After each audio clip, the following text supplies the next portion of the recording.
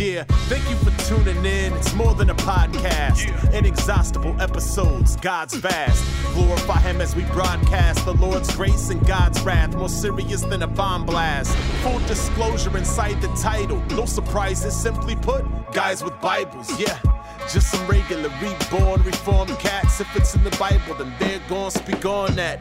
Cause the scripture is the final word. Okay. Competing ideas, quite absurd. Of this you can be quite assured. Yeah. We were lost in the darkness of night, immersed in sin. But then the light emerged. It was the Son of God, divine Christ, that shines light. The word in Genesis that assigned life in hindsight. And was revealed through the prophets and apostles. We magnify and expound on the power of the gospel. Yeah. You are listening to Guys with Bibles, studying scripture, discussing doctrine, glorifying God, with your hosts, Sean, Scott, and Lee. Hey, what's up, everybody? This is Guys with Bibles. I'm Scott. I'm Sean. And I'm Lee. And we're going to be going over Ephesians today. I believe we left off on Ephesians, was it 7 or 8? No, yeah, we left on verse 8. We're going to pick up in verse 8 and carry on. Last week we only got through only 2 verses, I think. 2 verses. So, like the good particular Baptists we are.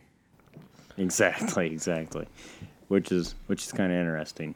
So we're going to go ahead and go through verse 8, and we're just going to go on through chapter 1 and see where we land. All right. So yeah, mine.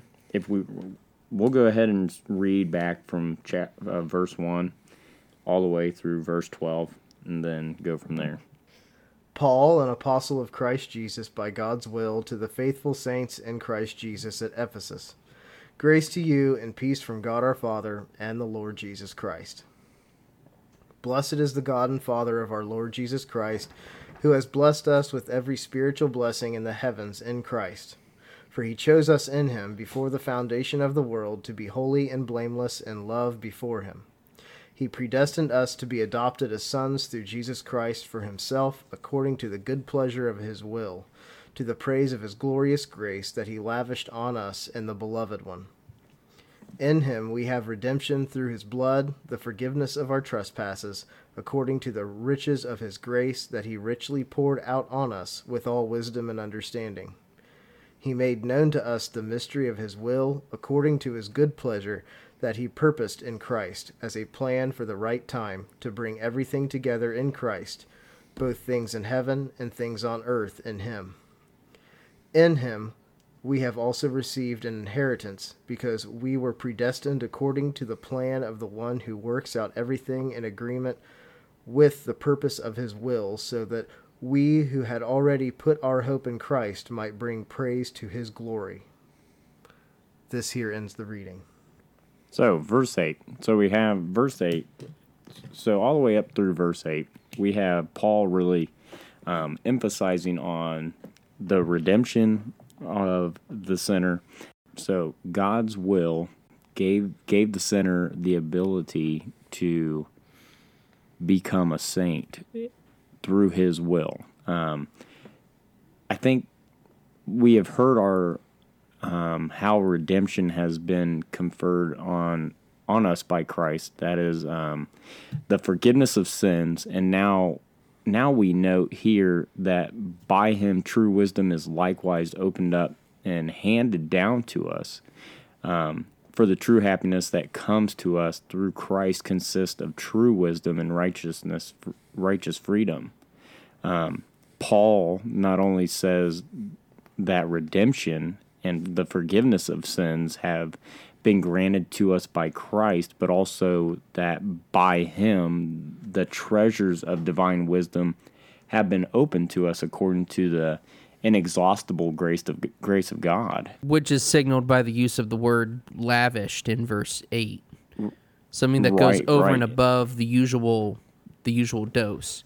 You know, for those of us who live a normal life, you know, we receive grace even from other people, but it's pretty small, and usually it's only in response to something good that we've done, like a pat on the head kind of a thing. But God has lavished grace on us, his covenant people, over and above, the whole cup running over type of scenario. And because of that grace, part of what he lavished on us is making known to us the mystery of his will and his wisdom and his insight. Yeah, all over Scripture, it's God's grace is immeasurable is one of the words they use. It's so profound and it's so overflowing that we don't even have a concept of how much he's given us because it's immeasurable.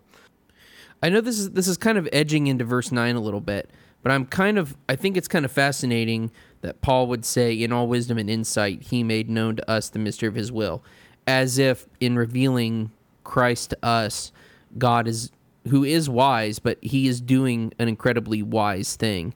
So in showing us Christ and sending Christ and Christ doing his work on our behalf, that is ultimately a wise thing for God to do.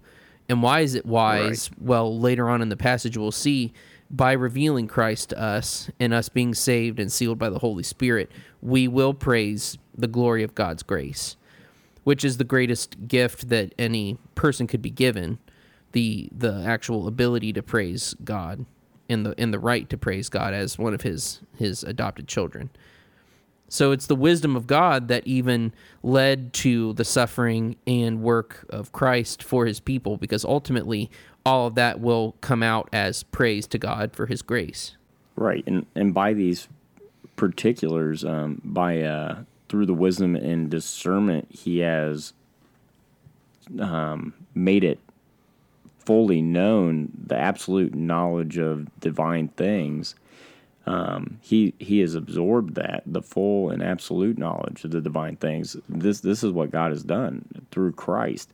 But we, as finite beings, we do not know everything about God. We can never know everything about God because he is never ending. He is eternal, and we'll never come to understand this.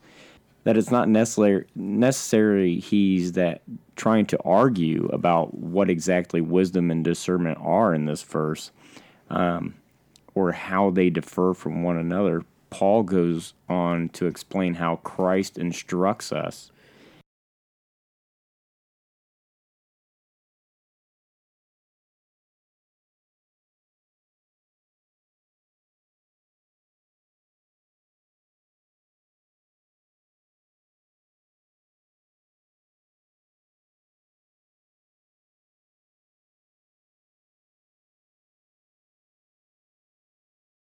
Through the wisdom and discernment, he has absorbed the full and absolute knowledge of the divine things. By these particulars, he indicates that in this verse, or how he doesn't try to argue the necessary differences of wisdom and discernment, or how they differ from one another. But Paul goes on to explain how Christ instructs us in all wisdom and discernment, and what this heavenly and absolute philosophy is. Christ teaches us when he reveals to us the hidden mystery. Paul uses the Greek word mystery, which was commonly used for the Latin and highly appropriate for this verse, I thought. All of his will. In fact, the mystery of his will is what the highest wisdom is. So I think this is what Paul is trying to reiterate to the reader in the Ephesians. So he's trying to say, look, this is the highest you can get. And wisdom is the knowledge of Christ's will for you in your life. Your best life now. Yeah, I wouldn't say best life now, but... But, we're really, this came from, this is a quote or a thing I found in a commentary by Lancelot Ridley. He says, all we need for salvation. He says, we have received all of God's goodness, all of spiritual wisdom as touching the knowledge of godly things and all the other knowledge necessary for health of our soul. This place reproves those who say there are many things necessary for salvation of people that are not written in the Holy Scripture, nor yet can be gathered out of the Holy Scripture. it kind of had me going, what's this guy talking about? And so what he's saying is that there are all these things that we can't know because God didn't insert them into Scripture about himself. He reveals himself through his attributes and how he deals with his people, and how he acted through Christ. Christ was the reflection of the Father. You see me, you've seen the Father. So everything that we have seen in Christ, we expect to see in the Father as well. We don't get two different... Sure, they're one. Right, we don't get two different gods, where the Old Testament God is different from the New Testament God. They're all the same, and which is entertaining. So a lot of people think they're... Plus the Holy Spirit also, who, right. Even though he's present in the Old Testament, but he's there also. Right. Because God's always been triune. Exactly. And all the way from the beginning in Genesis 1:26, he says, let us make man in our image. And it was plural. So he was talking to the three. The three were talking amongst each other. So, but yeah, I found that very interesting that he says a lot of people think that there are not things that are written in Holy Scripture nor yet gathered for the Holy Scripture, that are necessary for salvation. God has included everything that is necessary for salvation in his word, and it is infallible. Yeah. It is complete as it is. Exactly. Nothing needs to be added, nor should it be, and certainly nothing needs to be taken away from what is here. Right. And if it is added, you're anathema, and you better get out of town. Yeah, and that includes unhitching from the Old Testament. Hey, mine! Yeah, here's something from David Dixon. I don't know if you guys know who David Dixon is. It's an exposition on Ephesians. This is in my Logos. So he says, grace is a foundation of wisdom. And he says, from this abundant grace as from a fountain, Christ, or the Father in Christ, has according to his great wisdom communicated to us in our effectual vocation all wisdom and prudence. That is, has given us saving faith, in the object whereof consists the sum of perfection of all wisdom and knowledge. For through saving faith is in itself imperfect, yet by it we apply a known Christ to ourselves, who is treasure of all saving wisdom and prudence, as a general medicine and remedy for all evils, which is the abbreviate of wisdom and prudence. In this argument, the particular proves some also. We who, as well as the rest of the world, were ignorant, imprudent, and foolish, erring in blindness and vanity of our minds. It is of grace, therefore, that we are endowed with wisdom. Christ, the author, first comes to us and bestows faith on us, which consists of in knowledge and application of saving truth in God, which is true wisdom and prudence. Therefore, it is of grace. Here, grace is expressly mentioned. He, out of his grace, has plentifully bestowed on us this wisdom and prudence. He who was full of grace has shown himself to be such in this, as if he could not any longer restrain his grace within himself, but it overflowing broke forth on us. Therefore grace is the sole cause and effectual vocation and donation of faith, and deserves to be praised. In which Paul does in here in his letter right off the rip. And, we've hit on the most important aspect of this whole thing, which is God's work in providing our redemption in Christ. But then in verse 10, where this is done not only is, of course, in the NASB, it says he does all this, he purposed all this in Christ with a view to an administration suitable to the fullness of the times. That is the summing up of all things in Christ, things in the heavens and things on the earth.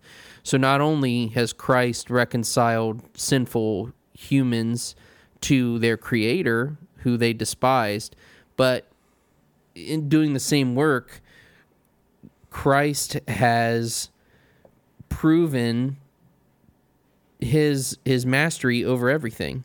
There wasn't anything created that was created outside of Christ. So we already know that he is supreme over all creation because he's the one by whose hand it was created. But in seeing his death and resurrection, we show he proved to us his mastery over everything, and that all things will find their purpose in him, and eventually their redemption. Even creation itself will be redeemed. Right. And I think that whole united vision is really helpful when we think about, it's not that creation is just going to be toasted. Christ just came for his people and that's it. No, the work of God has always been to redeem all of creation, which is under the fall to a degree. Yes, people are fallen for sure, but the whole creation itself is under the curse. Right. And Christ, his work is going to redeem all of that. Boom. That'll preach. So, Sean, do you have anything? Well, in the CSB in verse 10, it says, I'll read verse 9 and 10. He made known to us the mystery of his will according to his good pleasure that he purposed in Christ as a plan for the right time to bring everything together in Christ, both things in heaven and things on earth in him. And what immediately popped into my head, and I wrote it down in my Bible right here, is the covenant of redemption. And I know we've talked about that already. But it's specifically, and it's very Trinitarian here as well. He's specifically stating that the Father purposed in Christ a plan for the right time, according to his will, to bring everything together in Christ. Since the Father planned this, that means that the Son and the Holy Spirit were there when this plan was created, and that it was fully agreed upon by the Godhead. Right. Which it's hard to think about that. It kind of makes my head hurt. But it's even though the covenant of redemption is not specifically stated in Scripture, just as the word Trinity isn't, it's incredibly important to understand that this has been God's will from before creation. It's always been in the mind of God to save his people through Christ, which I can't remember the verse. It's in Revelation, where Christ is the Lamb slain before the foundation of the world. Christ's purpose has always been to gather his sheep, to gather his people, and it was brought about through the will of God at the exact time that it needed to. So it's just... And it wasn't that Jesus was just the manifestation of that plan to redeem humanity, like some modalists would argue. Right. But that Jesus, eternally being the second person of the Trinity, co-equal with the Father, came and fulfilled the plan. He himself was not the plan.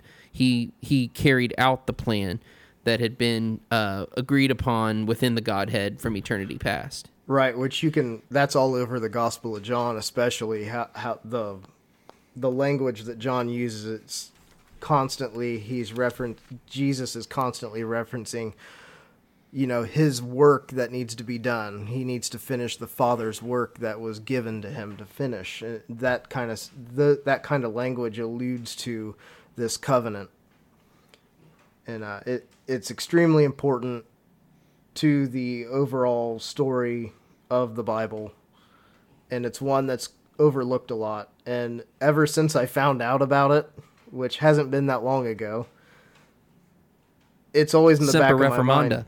It's always in the back of my mind when I'm reading Scripture. I try not to stick it in where it doesn't belong, but it belongs here. It's the subtext to all of Christ's work as our Savior and mediator. It's in the subtext of the whole thing. Right. It's that important. It's the core of the gospel. Yes. Very good. But that's all I had for that verse. I just wanted to... Man. I find it very challenging to go verse by verse, especially in the epistles, because, Paul is laying out big ideas, and these are all gigantic Greek run-on sentences, and it's hard to take them. I mean, you almost can't go verse by verse. You have to go like precept upon precept, or prepositional phrase by prepositional phrase. But no, we're getting along. We're doing good. I'm just eager to go cage stage all over verse 11. That's really what I want to do. So let's go to 11. So I'm going to unlock my cage. So there you go. In him, all right. Okay. Also, here we go. We have obtained an inheritance, having been predestined according to his purpose, who works all things after the counsel of his will, to the end that we who were the first to hope in Christ would be to praise of his glory. Boom. Okay, so we've got another reference back to, because we've already seen earlier in chapter 1 to the sonship. We have been elected as sons. So as sons, therefore we are heirs. So we receive an inheritance because we've been predestined according to God's counsel of his will, which his will is never thwarted. It says in there, he works all things after the counsel of his will. It's not some things, all things. What he purposes to do, he does, and he gets it done, and nothing stands in his way. And all praise to him. One of the most important things that he purposed was that he would predestine a people for his own possession, who would not just be a slave people that he owns. He's adopting them. He's giving them an inheritance, even though they had just formerly been his enemies and would continue to be his enemies had he not shown his grace to them. So God, in his unstoppable will, predestined a people secured by the blood of Christ and promised an inheritance to them. And he did all of this so that we who believe in him would praise his glory, which is our ultimate good. God's praise is the ultimate good for every human being. The sad thing is, the vast majority of human beings, the last thing they want to do is give God the praise that he's due. It's against our fallen nature to do that. Correct. Okay, I'm putting myself back in the cage now. All right. It's locked. Everyone's safe. You're safe now. You can sleep easy. You're in a safe space. The Calvinist is back in his cage. I just think it's such a glorious doctrine. It's so God-centered, and there's so much biblical evidence for the doctrine of predestination, the whole purpose for why God has predestined a people for his own possession and to be his sons and daughters. It's too beautiful a doctrine to not be so centrally Christian. Right. It so opposes any other religion's idea of why God has worshipers. It's so abrasive to a lot of people because you have no part in it. It's hard to let go, and I don't want to use that silly. Say it. It's hard to let go and let God. Glory. I painted myself in a corner there, but stand under the spout where the glory comes out. Hey, mate! You're throwing me off. It's hard to understand and leave yourself out of your own salvation. That's like the one thing that humans are good at is wanting to earn their salvation.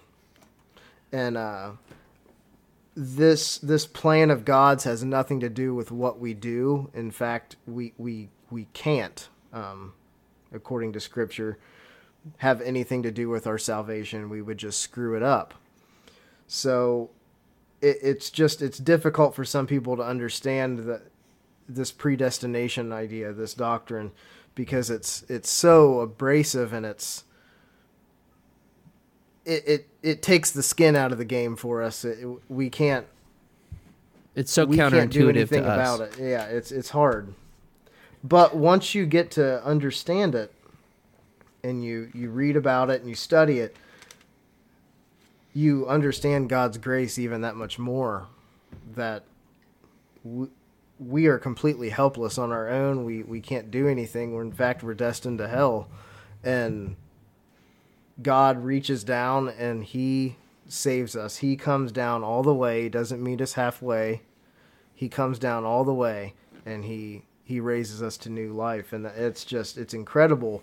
And I think when you understand predestination, you understand God's grace that much more.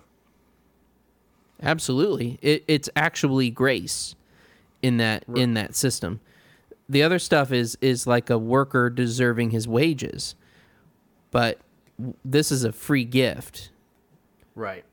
This is something, well, the word grace implies it's a gift. We don't deserve it. Yeah. There a small story, if you permit. I permit. So I, at times, inhabit a place called Twitter, which on a whole is a literal dumpster fire borne aloft on the floodwaters of a hurricane. But that's awesome. But at times, the dumpster fire produces something really, really nice. One of these things was a little illustration that somebody had hand-drawn. It was a hand-drawn illustration. And it had, kind of the vision you expect of, we're seeing Jesus' feet. So it's like, feet in sandals, and then there's a hem of a robe around the ankle and all that stuff, okay? But from behind his back, and we're only seeing the feet in the hem of the robe. So we're looking back from there to the left side of the picture, and there's a skeleton hand hanging limply and being dragged in Jesus' direction by a dove that has kind of the wrist in its beak. And I'm like, that is probably one of the best, most succinct pictures of grace in salvation, because we have obviously a dead, desiccated person who's being dragged by the means of the Holy Spirit toward Jesus for new life.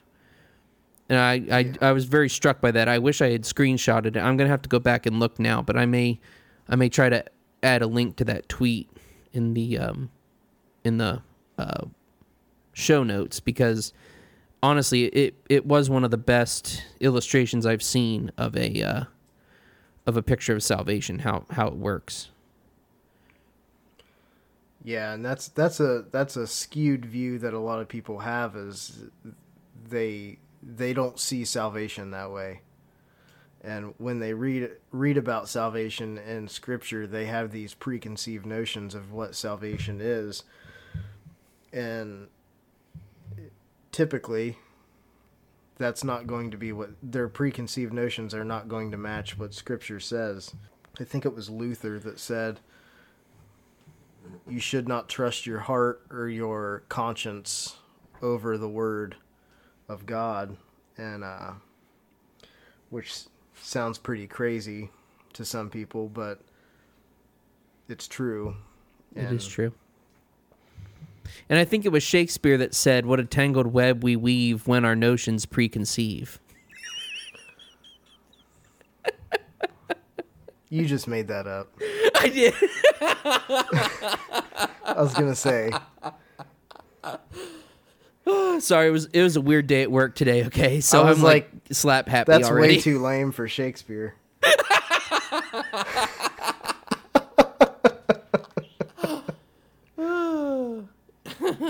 Anyway. Scott, are you still alive? Yeah, I was just listening to your guys' banter. Oh. I got worried about you for a minute. So we're in verse 11. And it kind of takes me back to Romans 9, where no one can resist God's will, kind of thing. And God does what he wants, and it is all good. But Paul is right to teach. And not robotic. Right. Paul is right to teach us to conclude that these things are part of God's will because his works must all be regarded as proceeding from his will. Because that will is holy, just, and good. It cannot do anything bad, criminal, or ungodly like. There are some people who would read the second part of this sentence according to the counsel of his will, but ignore the first part, by whose power all things were made, and claim that God commits the most dreadful crimes and most ungodly people, which is blasphemous. Others do the same thing when they interpret the words according to the decree of his will, as if it means that he does whatever he likes. This interpretation is ungodly because the greatest wisdom, righteousness, and equity are all present in the counsel of God's will. It's true that there is a certain line of thought that he gives us in Holy Scripture to the effect that he does not have to answer to anyone for his actions. I do all things according to my pleasure. I choose what you reject and reject what you choose. But at the same time, the divine oracle also proclaims the Lord is righteous in all his ways and holy in all his works. God does not desire iniquity, nor can any evil person dwell within him. So, and back to where no one can resist his will. Paul says this heavenly inheritance to have been ordained for us by the forewill of God, always intended of the Father toward us. It was of his goodness. It was by whose will and power all good things are done, and whose will no one can resist or stop. We have no power over God's will. If God chooses to do something, it's going to be done whether we want it to or not. Just ask Jonah, and or Nebuchadnezzar. I mean. You actually referenced Jonah? Yeah, you're welcome. It's very rare. Wow. So, but I actually blacked out for a second. I'm back.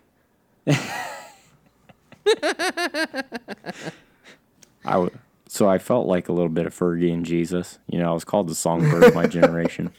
And I really felt like I was levitating right then, But, this is where it comes down to. Basically, look, God has predestined things before creation. God has already ordained things to happen in the time and events that are to happen. God has already ordained whatever in your life is going to happen. It's already happened in the eyes of God. He's there already. He's standing there just outside of space, matter, and time. He has it all there in front of him. It's not like it's... So right now, like, I enjoy this. I think I was a Lutheran podcast. It was on Thinking Fellows. And they were talking about time and how God is on the outside of time.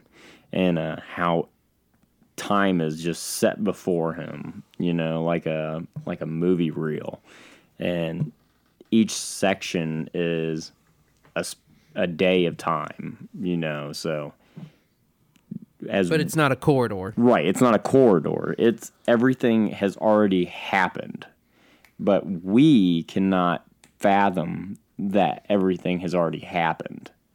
He already knows the end day. He already knows the beginning day. He knows the middle. He knows the end, and all the conflicts in between. So, and he doesn't know it. He doesn't know it because it's happening and he's learning.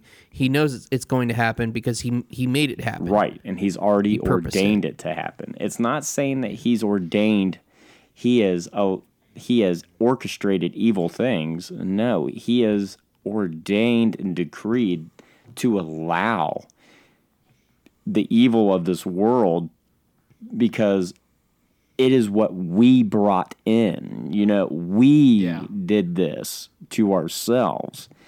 And that's where a lot of people, we don't understand. Like, when they that's the mystery of sovereignty, because you think if God's sovereign, then he won't allow anything that he disapproves of to ever happen. But actually, God is sovereign, wherein he not only does he allow sin to persist in the world, but he actually uses the sin that wicked to end up people glorifying commit, himself. to end up glorifying his own name. Exactly. Which is, what you intended for evil, because that's I intended for good. Yeah. Yeah, we would not operate that way. We are way too, I don't even know how to describe it. Authoritarian isn't the word, but the things we don't like, if we're in power, we prevent those things from ever happening. We are self-autonomous.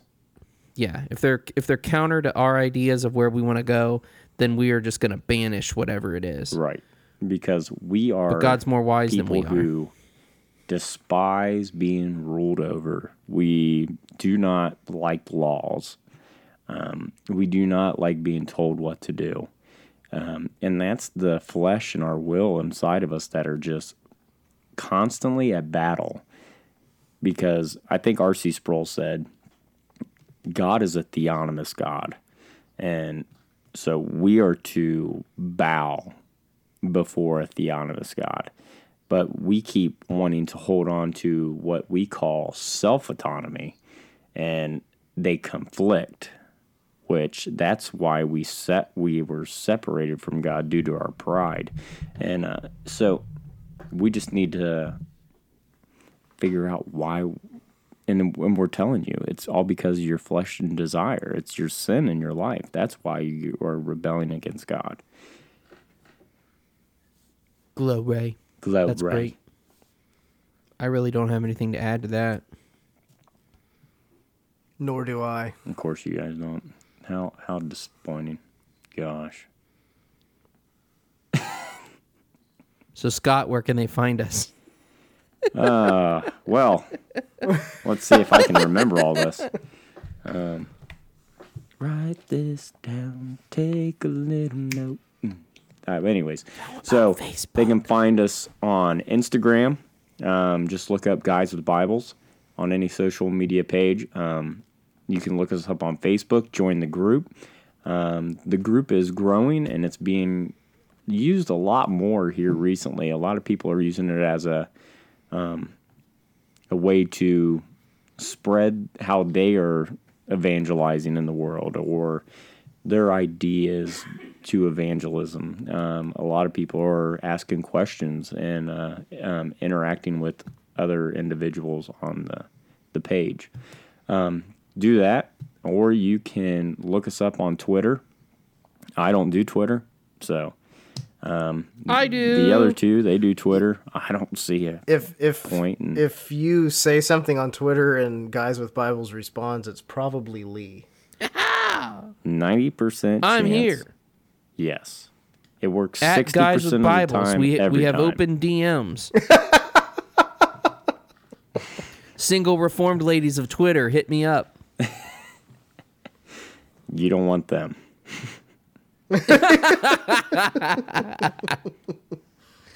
Also, you can check us out on our website. It's guyswithbibles.com. You can check out our latest blogs. Lee and Sean post weekly blogs, so we you can check those out. Well, we post them weekly, but we post them strongly. They post them weekly, and don't worry, no one reads them. Nah, I'm just kidding. Yeah, I know. They're just there. We like to make it look like our page has stuff on it, so. And guess what? It does. Oh, shoot. But also, you can email us. You're never doing this again. GuysWBibles You're the worst booster we've ever had. You are the worst. I am killing this, aren't I? But so you're reach just, us on email. You're just stabbing the life right out of it. Go ahead and message us. You can shoot us. It all goes to our cell phones, and you can ask us a question, talk about some theology or a recent show an episode we talked about. Just send us a question and we'll get back to you as soon as we can. We'd love to talk to you. Guys, you have anything else? Nope. That's all. Subscribe to the podcast on iTunes. That's about it. I don't care about any other podcasts of your choice. So, and leave us a 5-star review. Go ahead. Leave Sean a 5-star review. Yes. And it's awesome if you leave a Dune reference in a written review, if you like. Don't you dare. If you leave a Dune reference, we'll know that you really listen. Yeah. It says guys with Bibles, but sometimes in the back of our heads, there's also Dune. Guys with Dune. Guys with Dune. Honestly, that's our spin-off show. You know, I have never read that's going to happen. A single Dune book or watched a movie of Dune. Yeah, you're dumb. Well, you're out of guys with Dune. This is... You know what? Dune... Good. We would not... Okay, here's hot take on Dune. All right, and then I'll let you go. We are guys with Bibles, Dune, and we are out.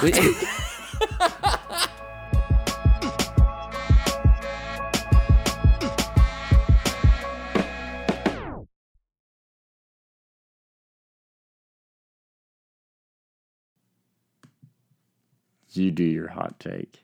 You will be sorry.